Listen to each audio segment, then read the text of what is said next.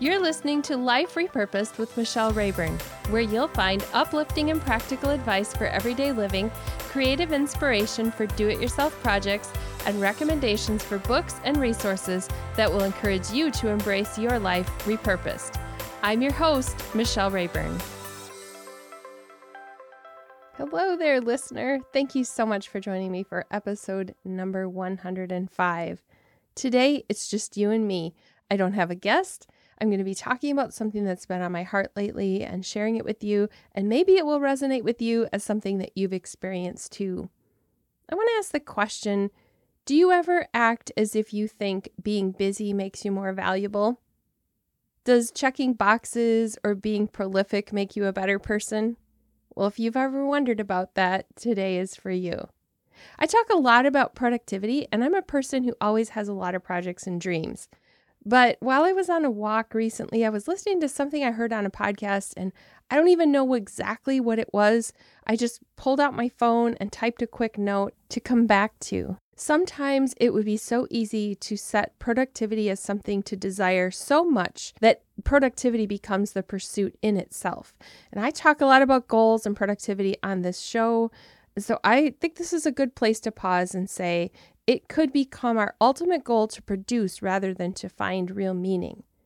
And yes, I have days of complete overwhelm in my life, lots of them. But then there are days when I think I have it all together and everything is manageable. And this makes me think and really reflect and try to decide, is the overwhelm something that still has meaning? Or has it just become putting productivity above everything else and it doesn't really have any meaning anymore? Allow me to take a little detour here and then we'll come back to this. Perhaps you've heard of the concept of the prosperity gospel. It's a way of thinking that is promoted by some teachers, and they say that God wants us to be wealthy and healthy. Let me be clear, it's a false narrative supported only by taking some snippets of scripture out of context and then pasting them together into this idea that God rewards us with prosperity if we just have enough faith. It leaves people who experience hardship after wholeheartedly following Christ with all kinds of questions about what they did, quote, wrong, because they're wondering why they're not experiencing the health and the wealth of that gospel. Now, this is an attractive model because who doesn't want to be rich and healthy? But it's also dangerous because God doesn't promise us that. It's called a gospel because gospel means good news. It's really warped good news because it replaces the good news of the grace and forgiveness that we find in Jesus, and it replaces it with something different. Now, let me bring up a different concept that I think can be just as dangerous. I'm going to call it the productivity gospel. I know I'm not the first person to come up with that expression. If you Google it, you're going to see it out there. But these are my thoughts on the concept. How much do we measure our worth by what we do? And how often do you ask yourself if you're doing enough? I think it's the reason why when someone asks us how we're doing, the first thing we mention is how busy we are. Someone says, "How are you doing?" And it's like, "Oh, life's been nuts lately." Isn't that just the typical expression? I do it myself all the time. The prosperity gospel says, fill every moment, always be doing, feel guilty for resting, you're good if you produce. Your level of productivity demonstrates your commitment. You must measure up to others, and all sorts of other things on the list of what the productivity gospel says. Somewhere along my life, I've grown to believe that being unproductive is a bad word, and sometimes unproductive equals being, just being. I grew up in a culture of work ethic where it wasn't really all that cool to be caught sitting around. For those of you who grew up on a farm, you know that farm kids don't just sit around. I want to give a caveat. My parents were good parents. It was just a farm and we had a lot of work to do. But in my culture and at home, we took Sabbath almost to a place of legalism. And again, I don't hold my parents responsible. This was our church culture that we lived in. We rested and we napped on Sundays, and the only work we did was the farm chores that had to be done. But Sundays were a day where you could read books and you could lie around after we finished our big dinner after church. But I've learned that That type of Sabbath isn't a gospel either, because there were so many rules around it about like what can we do on the Sabbath, what can't we do on the Sabbath. So let's talk about solutions and balance and putting all of this into perspective.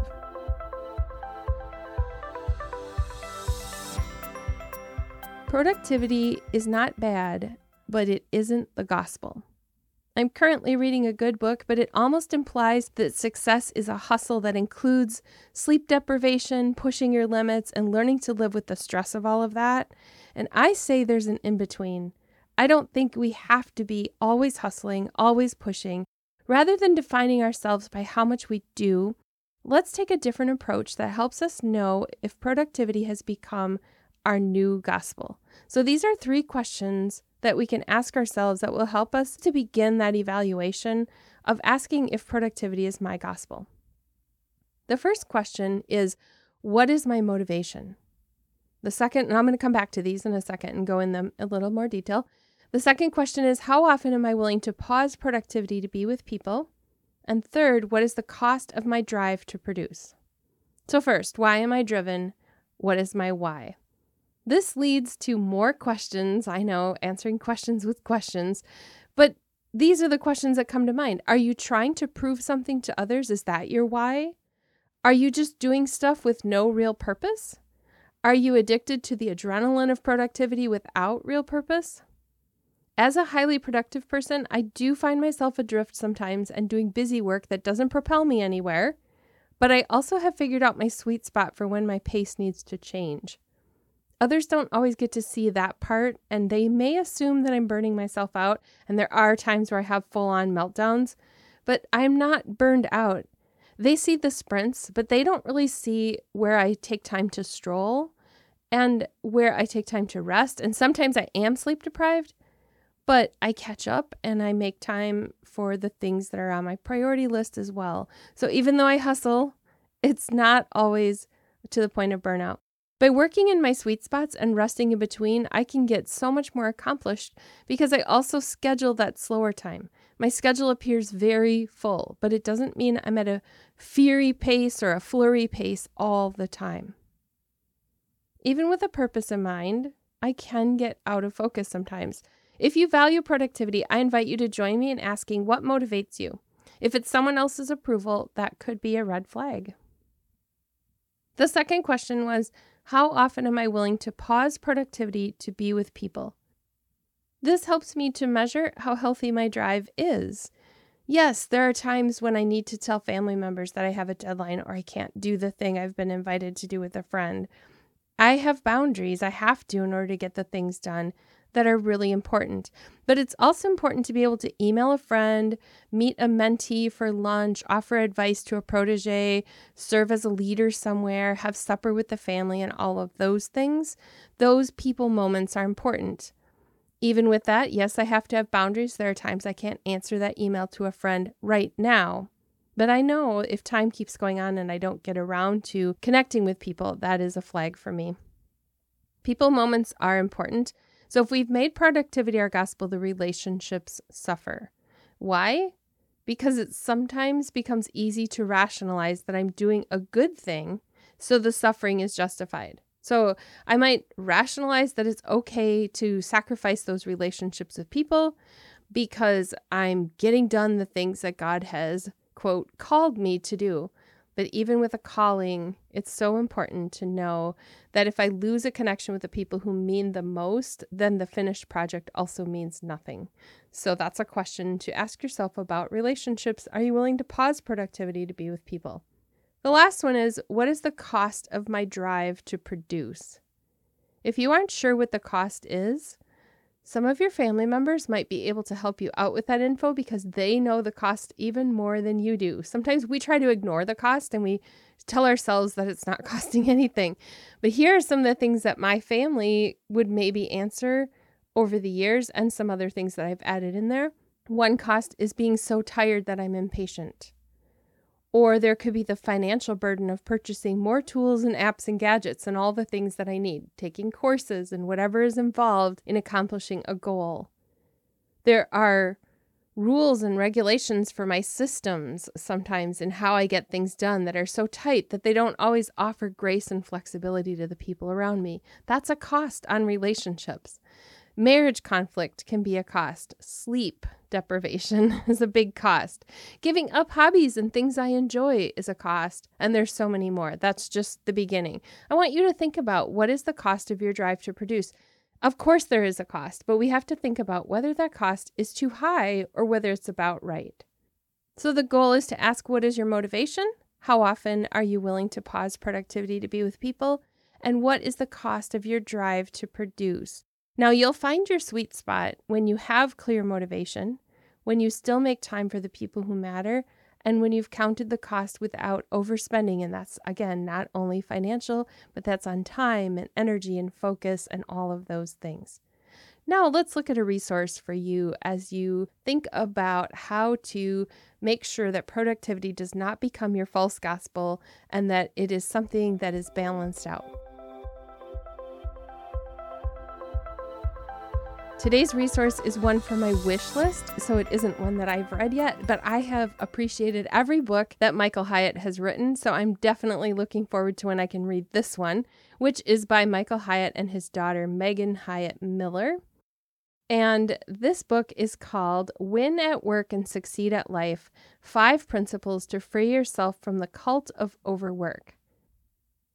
When we fall into the productivity gospel, it isn't just in the big office career type things. It can also be even in our hobbies and in the wish list of pursuits that we have. So I don't want you to get too distracted by the title Win at Work. It really is about thinking about our time and how we use it. Here's a little bit of the description from the book. It says, great leaders are driven to win, yet career wins can come at a cost to your health, relationships, and personal well-being. Why does it seem impossible to both win at work and succeed at life? Michael Hyatt and Megan Hyatt Miller know we can do better because he's seen it in his more than 4 decades as a successful executive and a loving and present husband and father. Today, Michael and his daughter Megan Hyatt Miller coach leaders to live the double win. Backed by scholarly research from organizational science and psychology and illustrated with eye-opening case studies from across the business spectrum and their own coaching clients, Win at Work and Succeed at Life is their manifesto on how you can achieve work-life balance and restore your sanity. So this has the 5 principles to rethink work and productivity from the ground up, and they share some of their simple and proven practices that enable you to slow down and reclaim your life. Now, when you read a book, you always know that your life is not exactly like the author's. And so Michael Hyatt is somebody who takes 1-month sabbaticals where he leaves the office and somebody else covers everything and he has the entire month off. That's probably not going to happen in my life right now as it is. But that doesn't mean I can't find ways of taking other shorter times off or something that is scheduled in for me to get away from all the work that demands something of me. I'm a freelancer, so I'm not in the corporate world. And yet, even as my own boss, my work-life balance can get completely out of control. So if you're looking for a resource that would help you with thinking about how to get that work-life balance in a better place, I would encourage you to pick up a copy of Win at Work and Succeed at Life. And I'll have a link to that in the show notes. That's all I have for you this week. I'm going to be talking about some of these concepts in our Life Repurposed community on Facebook, so I invite you to join me there. And then go to the show notes at michellerayburn.com/105, and that's where you'll find links to the resource that I shared here, and you'll find other episodes where you can find many resources that I share in other episodes as well. So please check out michellerayburn.com for all of that. Have a great week, and I will see you next week. You've been listening to Life Repurposed with Michelle Rayburn. Check out tips, resources, and inspiration at michellerayburn.com. I'd love it if you would subscribe to the podcast on your favorite platform, Apple Podcasts, Google Play, iHeartRadio, or Spotify. I'd also love it if you would like, review, and share the information about this podcast with your friends. Thank you so much for listening.